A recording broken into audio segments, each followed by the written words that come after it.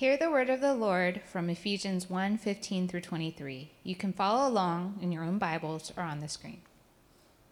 Ephesians 1:15 through 23. For this reason, ever since I heard about your faith in the Lord Jesus and your love for all God's people, I have not stopped giving thanks for you, remembering you in my prayers. I keep asking that the God of our Lord Jesus Christ, the glorious Father, may give you the spirit of wisdom and revelation so that you may know him better. I pray that the eyes of your heart may be enlightened in order that you may know the hope to which he has called you, the riches of his glorious inheritance in his holy people, and his incomparably great power for us who believe.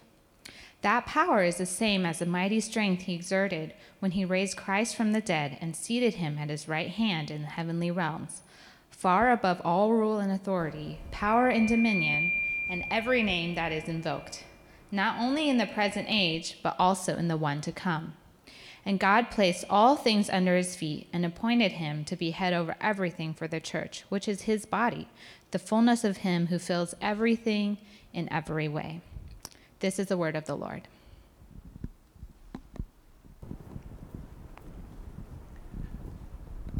When we first moved to Durham, we lived and rented a house not far from here in the South Point area. And it was a great house because it was on a cul-de-sac and it was a rental, so I didn't have to fix anything. And it was just enjoyable that during that time in our first 2 years at Waypoint as we were living here in Durham. Well, one of the things we didn't know about that house was that it was very problematic.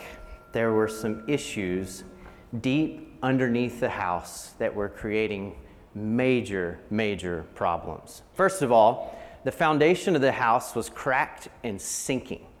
It was completely on the front corner, shifting down like this.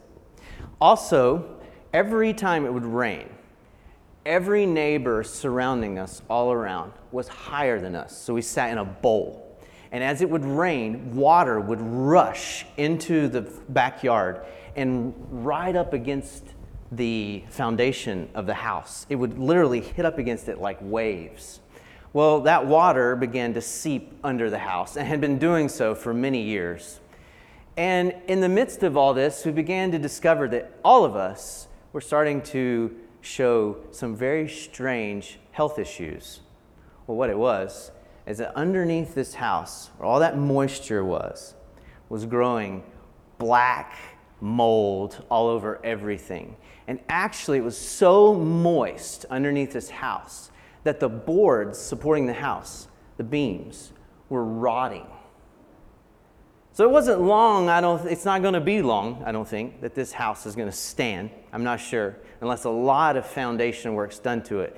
Actually, the owner of the house that we were renting from offered to sell it to us. We did not live there any longer, and we did not buy that house. But it's important that a home have a very solid and working and healthy foundation. We would all agree to that, right? It's also important that as we, as a church, build a foundational structure for what we believe, that it is solid and healthy.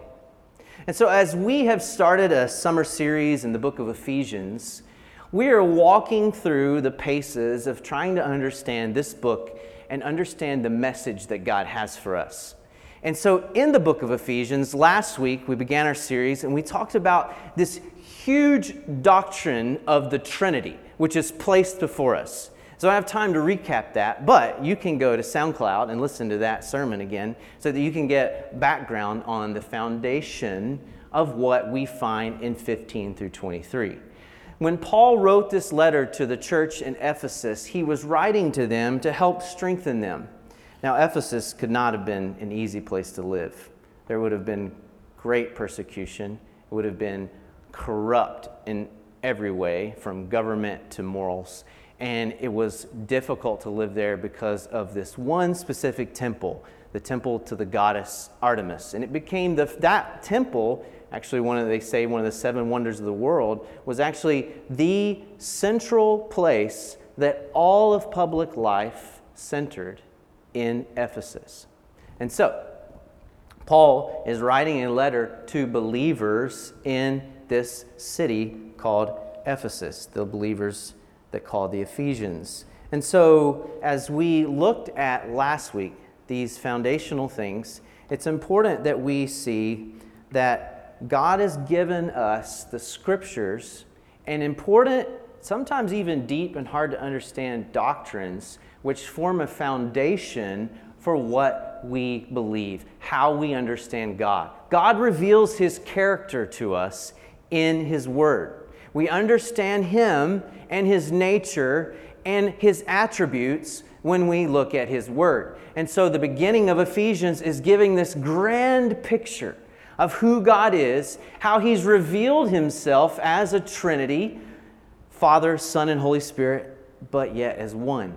And that foundation piece we call the gospel, because all of that working together, and you can go back and again listen to this sermon, but all of that working together presents this grand narrative of our salvation and how it comes about by God's initiative. So Ephesians is structured in a way that kind of helps us see these big doctrinal, big theological pictures of God, and then it kind of starts going back down to how do you apply that and how do you live that? Now, the book really could be divided in half. The first 3 chapters really focusing on who God is and who His nature is.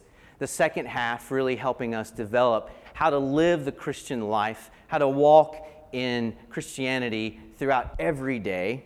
But in chapter 1, it kind of has a similar structure. Chapter 1 builds up God, this big, grand doctrine. And then the rest of it, 15 through 23, is really going to show us how Jesus wants His church to live.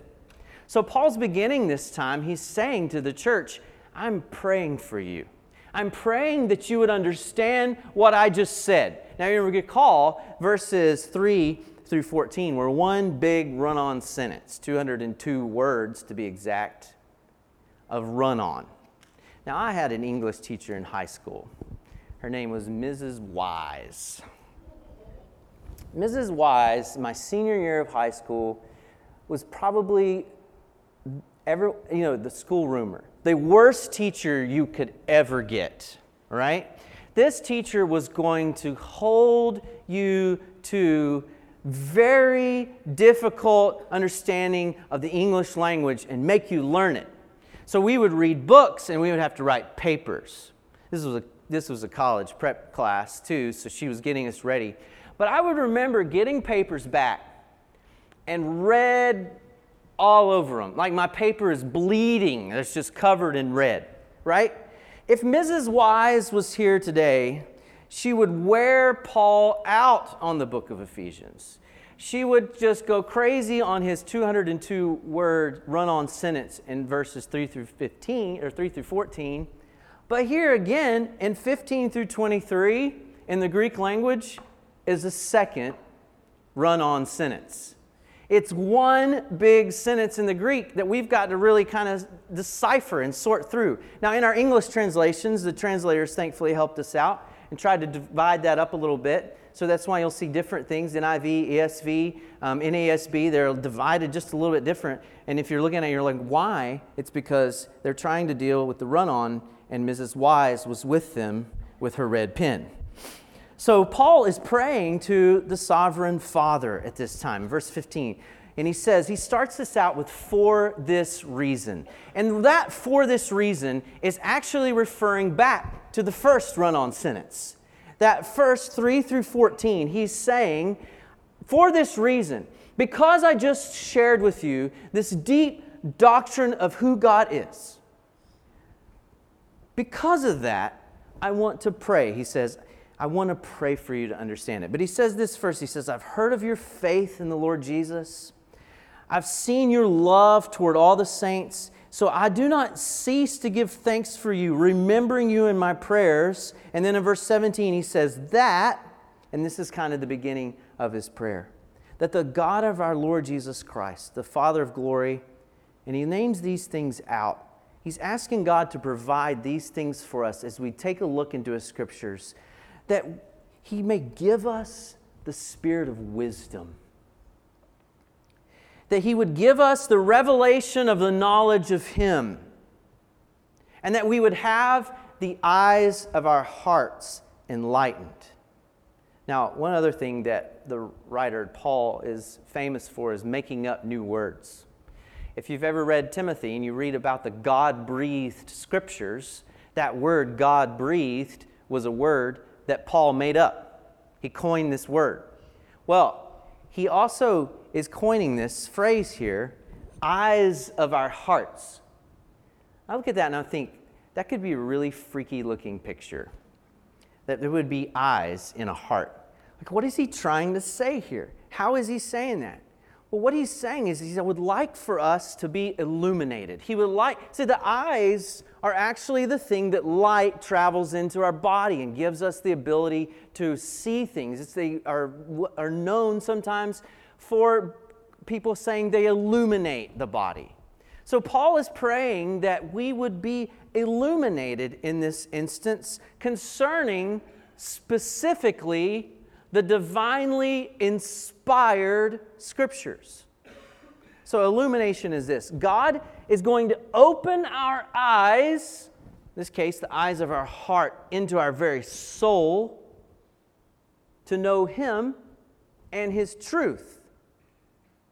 But see, that's where a lot of people start flaking out a little bit. Because where is truth found? Well, foundationally in the gospel, we understand it only inside of God's revealed word. And here's the thing. If we really want to know who God is, we look into the Bible. This is how He's shown Himself. This is how He's going to illuminate the church. He inspired the Word of God, every word in here, and gave it authority as the truth. So if we want to know God, we know His Word. If we want to know who God is, we read about Him. If we understand the character and nature of God, we decipher that by opening the Word. Not through experiences, not through feelings, but through truth, which has lasted through century after century after century.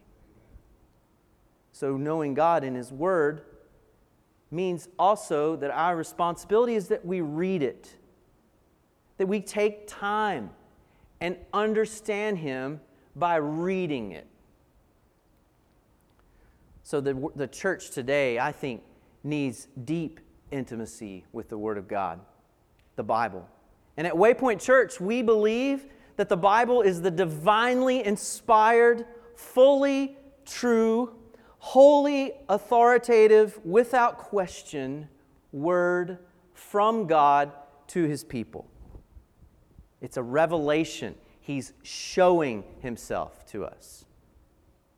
Well, as we talk about God the Father, it's also Father's Day. Now, I'm a father, and I told my kids I have a platform to embarrass them if they mess with me this summer. They've been great.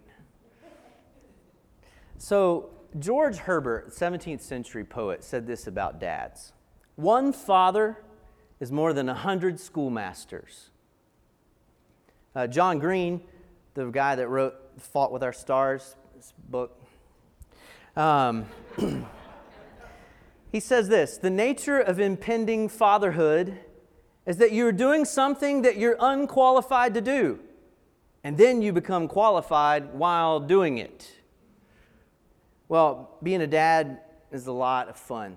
It's an amazing opportunity for growth in my own life, but it's also a great opportunity to raise up a generation of what the Bible calls arrows that we fire into a time that we will never see. They're ambassadors to that time. And we as parents have the great opportunity of raising them up and discipling them. Fathers especially at the helm, leading families to know God and to know His Word. And so I thought as we talked about God's Word, as we talk about as it's on Father's Day, that I would also encourage you dads, that as you know the Word of God, that you pass it on to the next generation. And I think that's something that the church also needs, is that not only we know the Word of God, but that we pass it on, that we allow the next generation to know it, to understand it, to be able to love it as we do.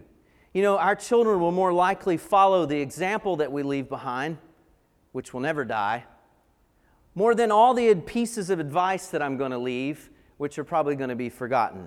And I remember this every time I preach. I know none of you will remember this sermon tomorrow. So happy Father's Day to all you dads. One writer said, "A child enters your home and for the next 20 years makes so much noise you can hardly stand it. The child departs, leaving the house so silent you think you're going mad." Kids make a great impact on our lives and on the sound of our homes. But really, I think that quote's great, and that quote has given me a lot to think about, because ultimately, dads, and this is really, I'm going to take a rabbit trail. Ultimately, dads, if we really look at our kids, we've got about 20 years. About 20 years. And so I look at it as two hands. And I've shared this with some of you before. The first decade and the second decade. And that's what we have. In the first decade, you need a lot of physical energy, because they're babies, and they are awake at night, and they are wild, and they have a lot of energy themselves. And so it wears you out physically. In the second decade, you need a lot of emotional energy. You need to be on your knees a lot more. You're coaching more. You're mentoring more. But ultimately, if you want to have a relationship in the second decade, it's really foundational to build within that first decade. In that first decade, you're building them to love and have fun, but you're also sharing the Word of God on a small level, on a kid's level. But in the second decade, they move from being concrete thinkers to abstract thinkers, and they start asking you really crazy questions, and they start really digging into life. Because after the second decade, we're launching them. We're launching them out to go into the world, like I said, as these ambassadors. Well, my kids are leaving behind this decade now. And it's kind of bittersweet for us. Titus is already in this decade. Eden's leaving this one. And it's bittersweet as we watch this happening and as we think about that really less than a decade left.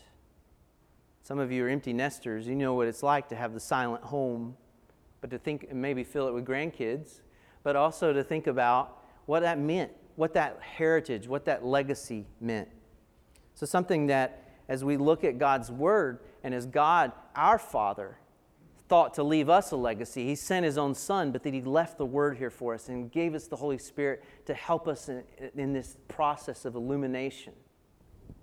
So God reveals Himself in the Word, but God reveals Himself in a couple of ways. So this is a little theology lesson. There's this idea called general revelation. Okay, this is the concept where God opens up our eyes and our minds to understanding who He is, okay, in His creation. He gives us the ability to explore and know Him because He's revealed Himself in all that He's created. From trees and birds and animals and the ocean and the rivers and the mountains to the people that we see every day. This is how God has established that there's one way to know Him. And Romans chapter 1 says that even inside of that general revelation, that there's no excuse, that you can know that there is a God. Ecclesiastes says that He's placed eternity deep in our hearts. We know deep down inside that there is a God. I wanted my kids to understand general revelation, a theological term, but they're not going to listen to a systematic theology lesson. So this summer, I gave my kids a present as they finished school. I gave them each a set of binoculars and said, slow down and observe. You can teach your kids theology through a set of binoculars. By allowing them and walking alongside of them, and as they slow down and observe God's creation, who God is, how we discover the creativity, the majesty, and the sovereignty of God all within His creation. But you can disprove evolution by looking at a leaf with your children and help them to understand that God is an amazing creator. When I was growing up, I grew up in Asheville, and so this is the view from my front yard. This is what I grew up seeing. And my understanding of who God is was shaped by this. Many times I spent sitting in that yard with my black Labrador Retriever by my side, contemplating what and who and all of this, how did it come about? God has revealed Himself to us in this general way, and it's a grace gift to the entire world. But God also gives us the ability to know Him through what's called special revelation. That is His Word. So I also this summer wanted my kids to understand the dual concept of revelation, so I also gave them this book. I highly recommend it for kids. It's called Exploring the Bible, a Bible reading plan for kids. And I wrote inside of that, I said, the greatest adventure of life comes in the pursuit of God. And I said, this summer, kids, I want you to observe who God is through these binoculars and learn who God is through His special revelation. Now, I didn't say it like that, but I said, I'm going to give you this book, and I'm going to challenge you. In 1 year, if you go through this book, you will know God better. I'm not going to hover over them, Father Eagle looking over his chicks, making sure they do their homework. I just issue them a challenge as a father, offering them to say, do you want to know God? And that's exactly what Paul is praying for the Ephesian church. I want you to know God. And as your pastor, Pastor Lawrence and I want you to know who Jesus is. We challenge you, church, read the Word of God. Know it. Take it and read it so that you will truly know who God is. That's what Paul's praying here. So God has given us the church to be able to help us as a community of folks understand Him better as well. And so underlying the church is a foundation of the gospel, and the church sits and exists on that revealed understanding of who God is. But how does that play out for the church? So Paul's prayer is that inside the church, with the Word of God, that we would know God. And yet, he also is going to walk us through, for the rest of Ephesians, we're going to break this down even further as we walk through Ephesians for the summer, how God wants us to know Him, how He's designed the church. If you look ahead at the last part of chapter 1, he says that he's talking about this power. It says that He worked in Christ when He raised Him from the dead and seated Him at His right hand in the heavenly places, far above all rule and authority and power and dominion, and above every name that is named. That means Jesus is supreme. Can you say that with me? Jesus is supreme. He is above everything. But then look at what God does here. He says He's above every name that is named, not only in this age, but also in the one to come. That's talking about eternity. So for all of eternity, Jesus is supreme. And it says this, verse 22, and God put all things under the feet of Jesus and gave Him as head over all things to the church, which is His body, the fullness of Him who fills all in all. The church is God's global mission. The church is God's global mission.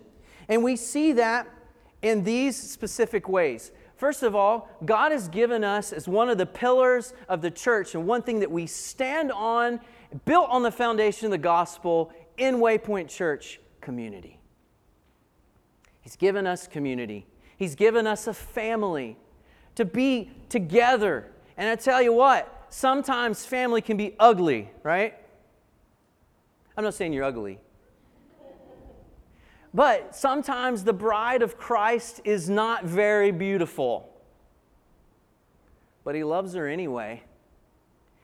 And He has also asked the bride in its many parts to be unified. Part of the word community is the word unity. That we would be a unified family. So at Waypoint Church, we have what's called a covenant family. When you join our church and become a member, we are covenanting together that we are going to love each other, warts, zits, and all. All right? Pastor Lawrence says this, and I love it, and we talk about this at home so much. At Waypoint Church, this is a place where you can be known and loved. Some people are known. If you got to know me a little bit better, you might not love me. I say that in jest, but seriously, some of us think that. I've lived a lot of my life thinking, if people actually know me, why would they love me? Why would they care? Some people are loved, but they're not really known. But we believe at Waypoint that God has called us to create a community that's so loving and so knowing that you're accepted no matter what. Now, that also sometimes means that we have to work towards reconciliation. I am going to hurt feelings. I am. And I do. I'm not perfect. I'm human. All of us are going to hurt each other. All of us are going to walk this life in joys and in pains and in suffering, in the highlights and the lowlights, celebrations and grievances. But we're to do it together. We're to walk this life together in the trenches, as C.S. Lewis would say. We are to come together in such unity and peace that nothing will tear us apart because we are a community. And existing inside that community is great love. So, like I was saying, Ephesians couldn't have been an easy place for an Ephesus for a Christian to live. But the Christian community in Ephesus, Paul says back at the beginning there in verse 15 and 16, he says, I've heard about your faith. I've heard about your love toward all the saints. I've heard about your community and how you have created a loving place for people to be.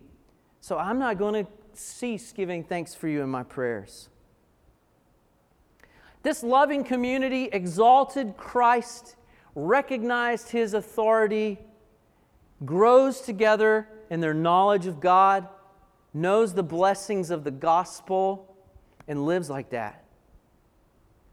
We are reconciled brothers and sisters seeking to be conflict resolvers, lifting each other up, praying for each other, existing together in life.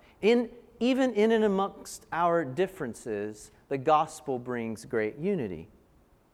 So this family serves together, they grow together, they understand one another, they're there for each other.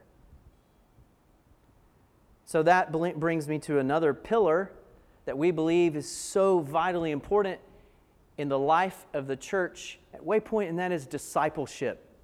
Being a disciple of Jesus is being His follower, and we're all in community growing together in that. We're all working together. So we have the sealing of the Holy Spirit together, that's certain. We also need the ongoing teaching of our great teacher, the Spirit of Jesus living inside of us. Verse 17 says that He would give us wisdom. Psalm 111 says that the fear of the Lord is the beginning of wisdom. It doesn't say the fear of the Lord is wisdom. It says it's the beginning of it. Life in Jesus, being a disciple, is walking that life for a long time. Learning, growing, making mistakes, learning from them. Walking a life of repentance and faith. As Luther said, this is all of life. Repentance and faith. Repentance and faith. It's this ongoing cycle. And we're in community, growing together, walking together in discipleship together, in unity, a family doing this. And so he says also that we would that the Holy Spirit would be our teacher in wisdom, but that the Holy Spirit would be our teacher in revelation, in the things that He reveals to us. Not the book of Revelation, but how God's revealed Himself to us in verse 17. So we learned earlier the only divine revelation is the Word of God. There is no more. It stopped at the book of Revelation. We don't learn new things. We learn now what's here in the book of truth. So the divine revelation of the Word of God, Paul's praying that these Ephesian believers and us would know the wisdom of God found in this inerrant Word. So here's how we do that at Waypoint. And we did not come up with this phraseology on this. It's just a way of understanding it. But there's something called the air war and the ground war. The air war is when teaching from the stage is reflective of an understanding of God's Word being a revelation of Himself.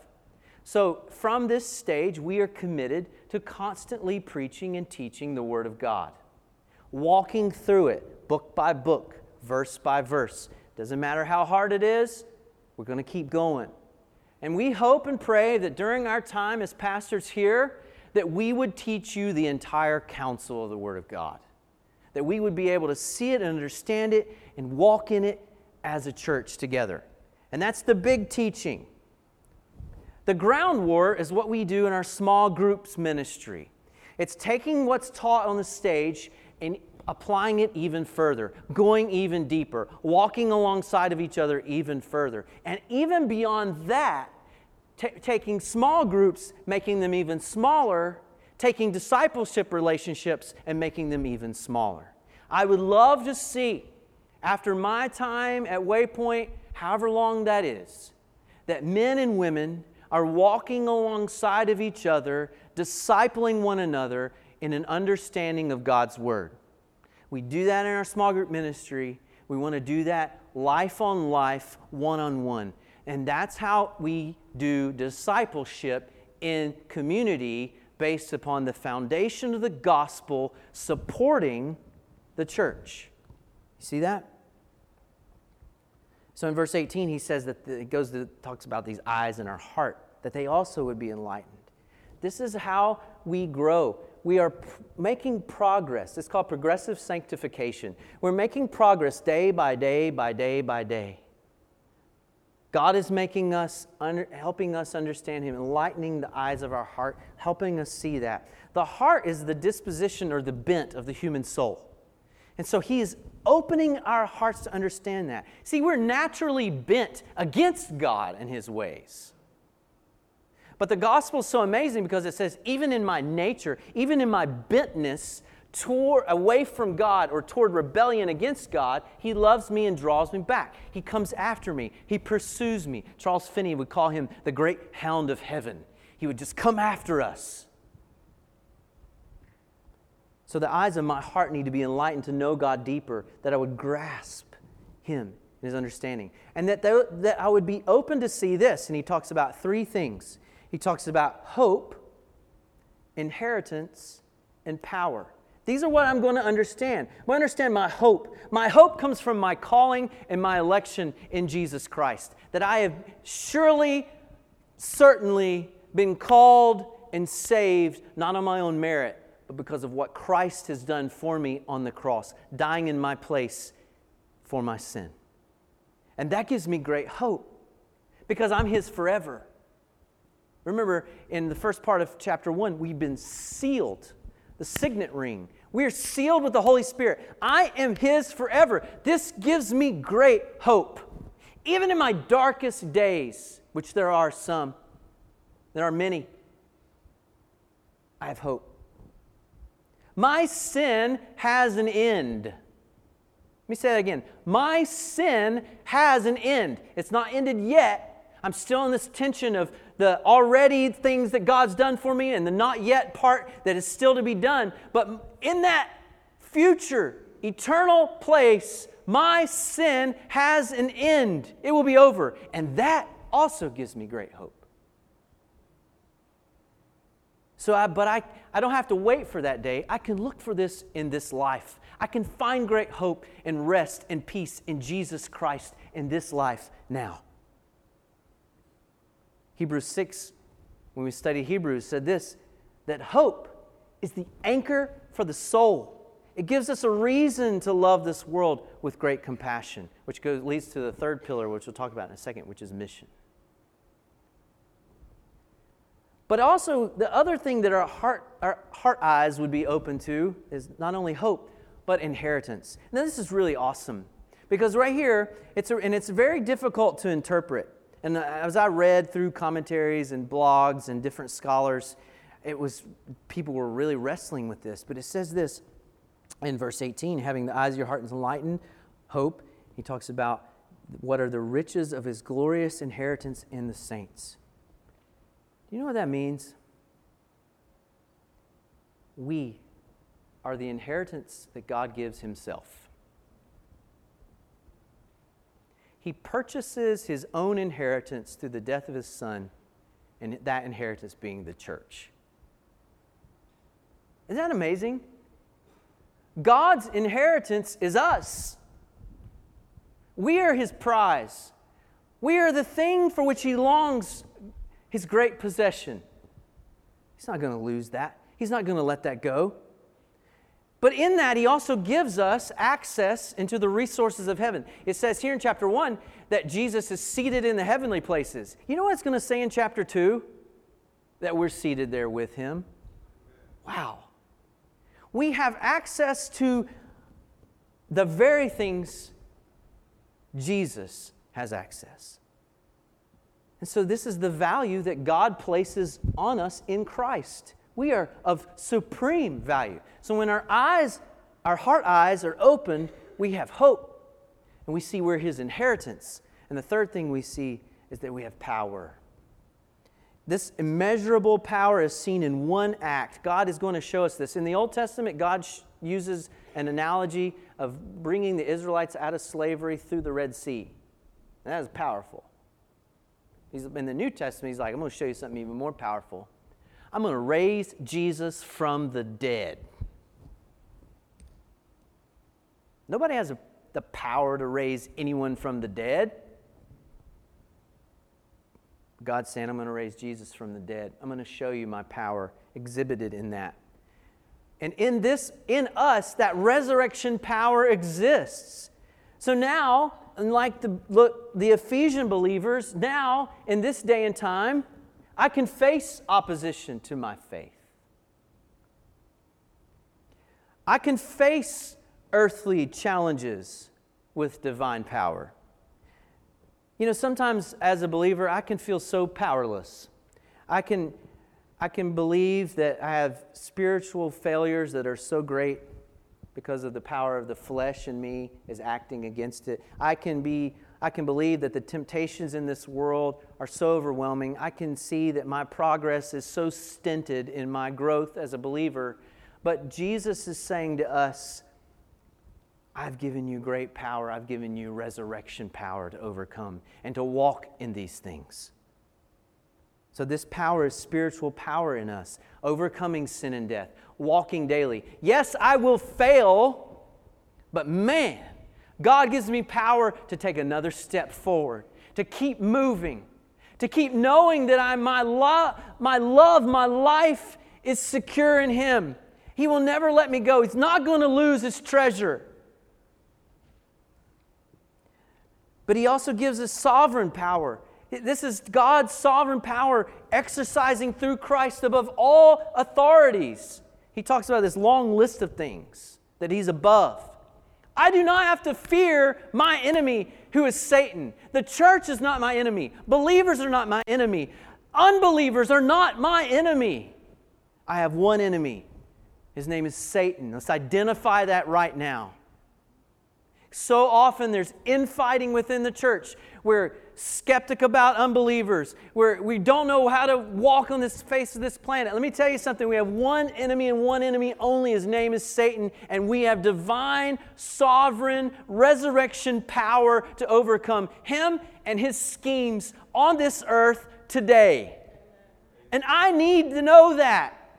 I need to know that when I don't feel hopeful, when I don't feel like a treasure. I need to know that there's something at work in me that is so much more powerful, and that actually those dominions and authorities and powers, Jesus is putting his feet up on it, resting. Right? And that's amazing.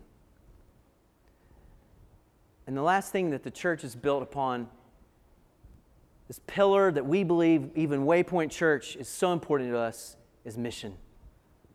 That God has given us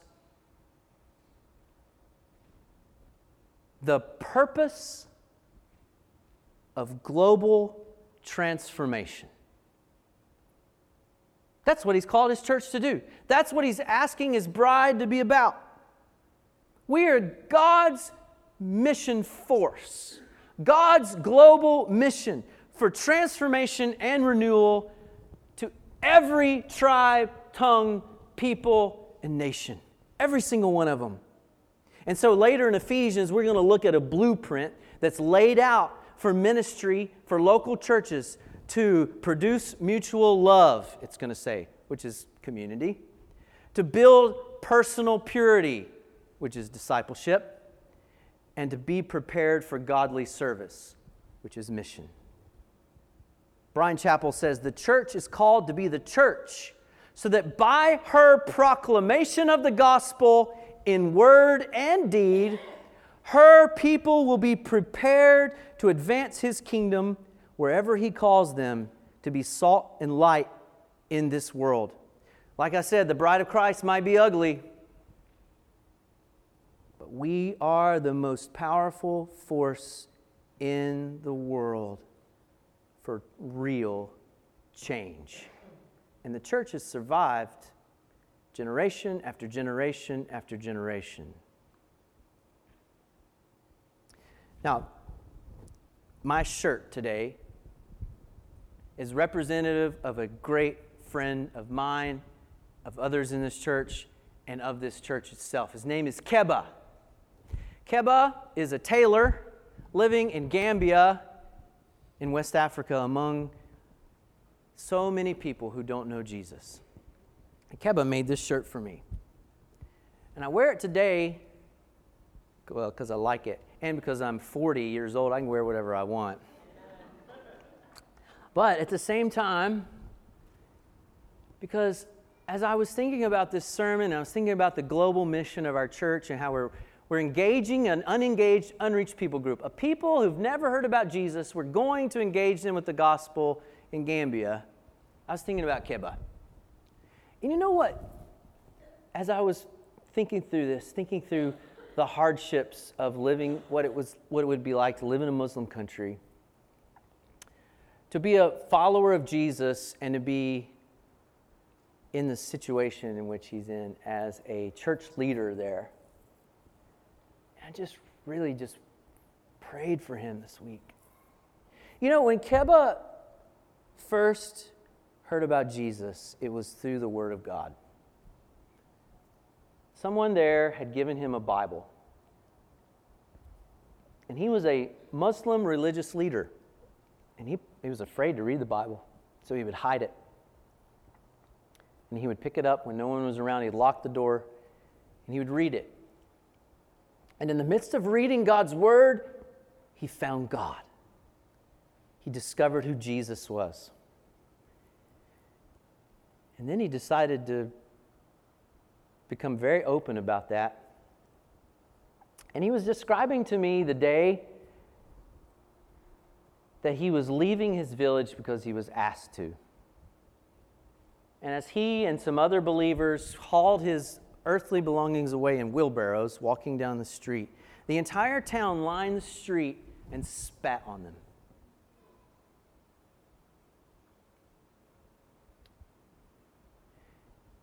And then he said to me, you know, it's really hard because in Gambia he said, I don't know what it is. I pray for the unity of the church in Gambia. There are Christians among other tribes in Gambia. They've grown up as Christians. He said they will not associate with us who were formerly Muslims. So there's a Christian church and then there's a Muslim background church. And he said they won't allow us into their churches. They won't allow us fellowship. They won't allow us access to training. And he said, we don't know God's word. We don't have access to resources like they do. Can you help us? And so it began a deep partnership for Waypoint Church to work alongside of this man in Gambia, and now others are coming and are hearing and being trained in and understanding the Word of God. God has called His church to be unified, growing in discipleship together for a great purpose, and that's His mission. And as we think about what missions means, and how often it's risky and hurts and can be very difficult, God's called Waypoint Church to live sent lives. To be people who are sent. To be people who see the refugee as someone who's worthy of honor and love and respect and resources.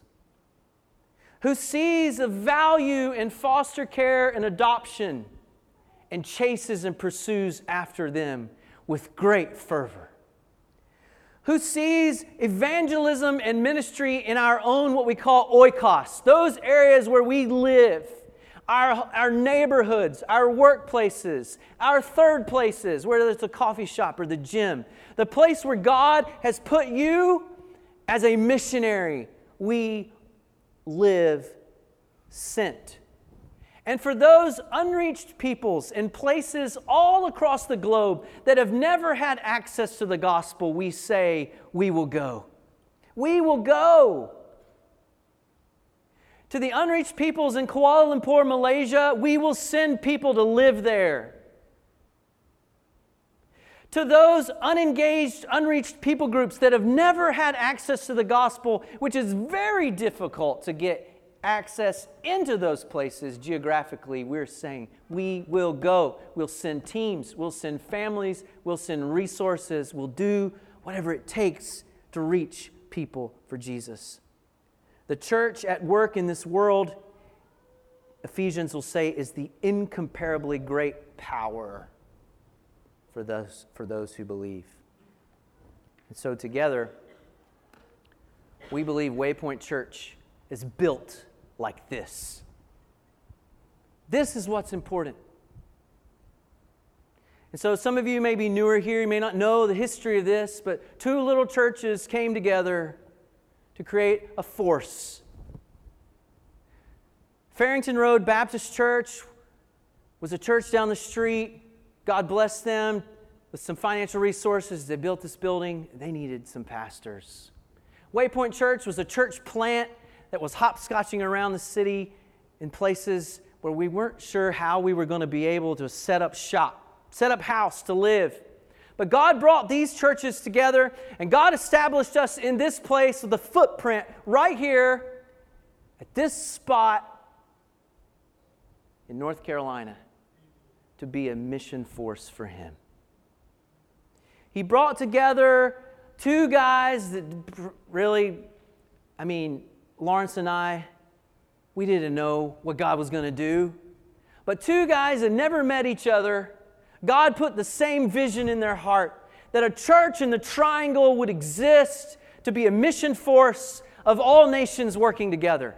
That on Sunday morning, we would no longer be someone who's separate, but people who are unified. All nations, all races together. That Sunday morning would not be segregated. That Sunday morning would be a place of reconciliation and a place of all peoples known for who they are, loving each other in that knowledge, and for the purpose of making disciples among all nations. Change is hard sometimes, and I know that we have all gone through some change. And maybe, just maybe, we haven't had the chance as two little churches who've come together to really grieve that change. It's important to grieve some things that are lost. Journey Church has some things that they want to grieve and think through and pray over. And we need to support that.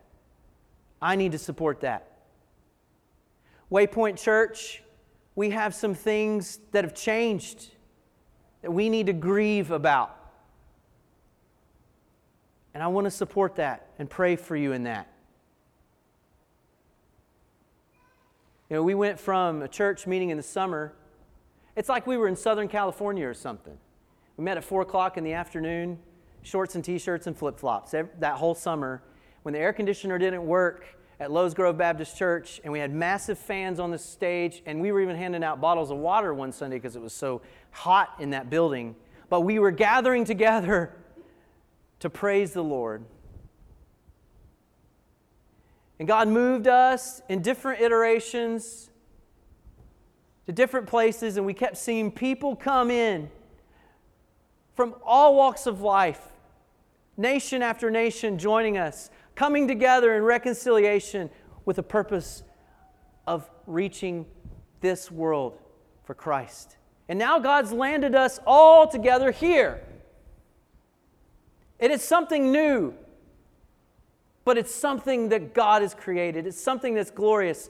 And if we focus on this building here, not the structure we're sitting in, but what God has built as the gospel of Jesus Christ being the foundation, and these pillars holding up the church, then there will be a day, 30, 50, 60, 100 years from now, Waypoint Church will still be going. Nations will still be reached. Unreached people groups will still be engaged, because this church will be a church on mission. The church is God's elect bride to be a part of His ongoing mission to this world. And with our eyes opened to His truth found in the Scriptures alone, there will be challenges and often will be pain, but our efforts will prevail. However small we may feel our influence in this world, however opposed may be our efforts, however weak may seem our strength, those engaged in the work of the church are members of an agency that God has determined will exert His power for the transformation of this world. Our Lord Jesus calls us, Waypoint, to a good and a great work. May the eyes of our hearts be open to what He is doing and through us, so that we will always speak of that hope, that inheritance, and that power that are the possession of those God calls His own, for the glory of Jesus Christ, our Savior. Let's pray together, church. Lord, we trust and believe that Your word is true. And built and established on that, we ask You, God, to move powerfully in our midst. Thank You for Your presence among us. Move in Your Spirit to draw us closer to You. Thank You that we are a loved people. Thank You that You have called us to a great purpose, and that together as we grow, as we learn, You will show us the amazing mystery of who Jesus is. You will remind us of the great power of the gospel, and You will always help us never forget the hope that we have in You. We pray this in Jesus' name. Amen.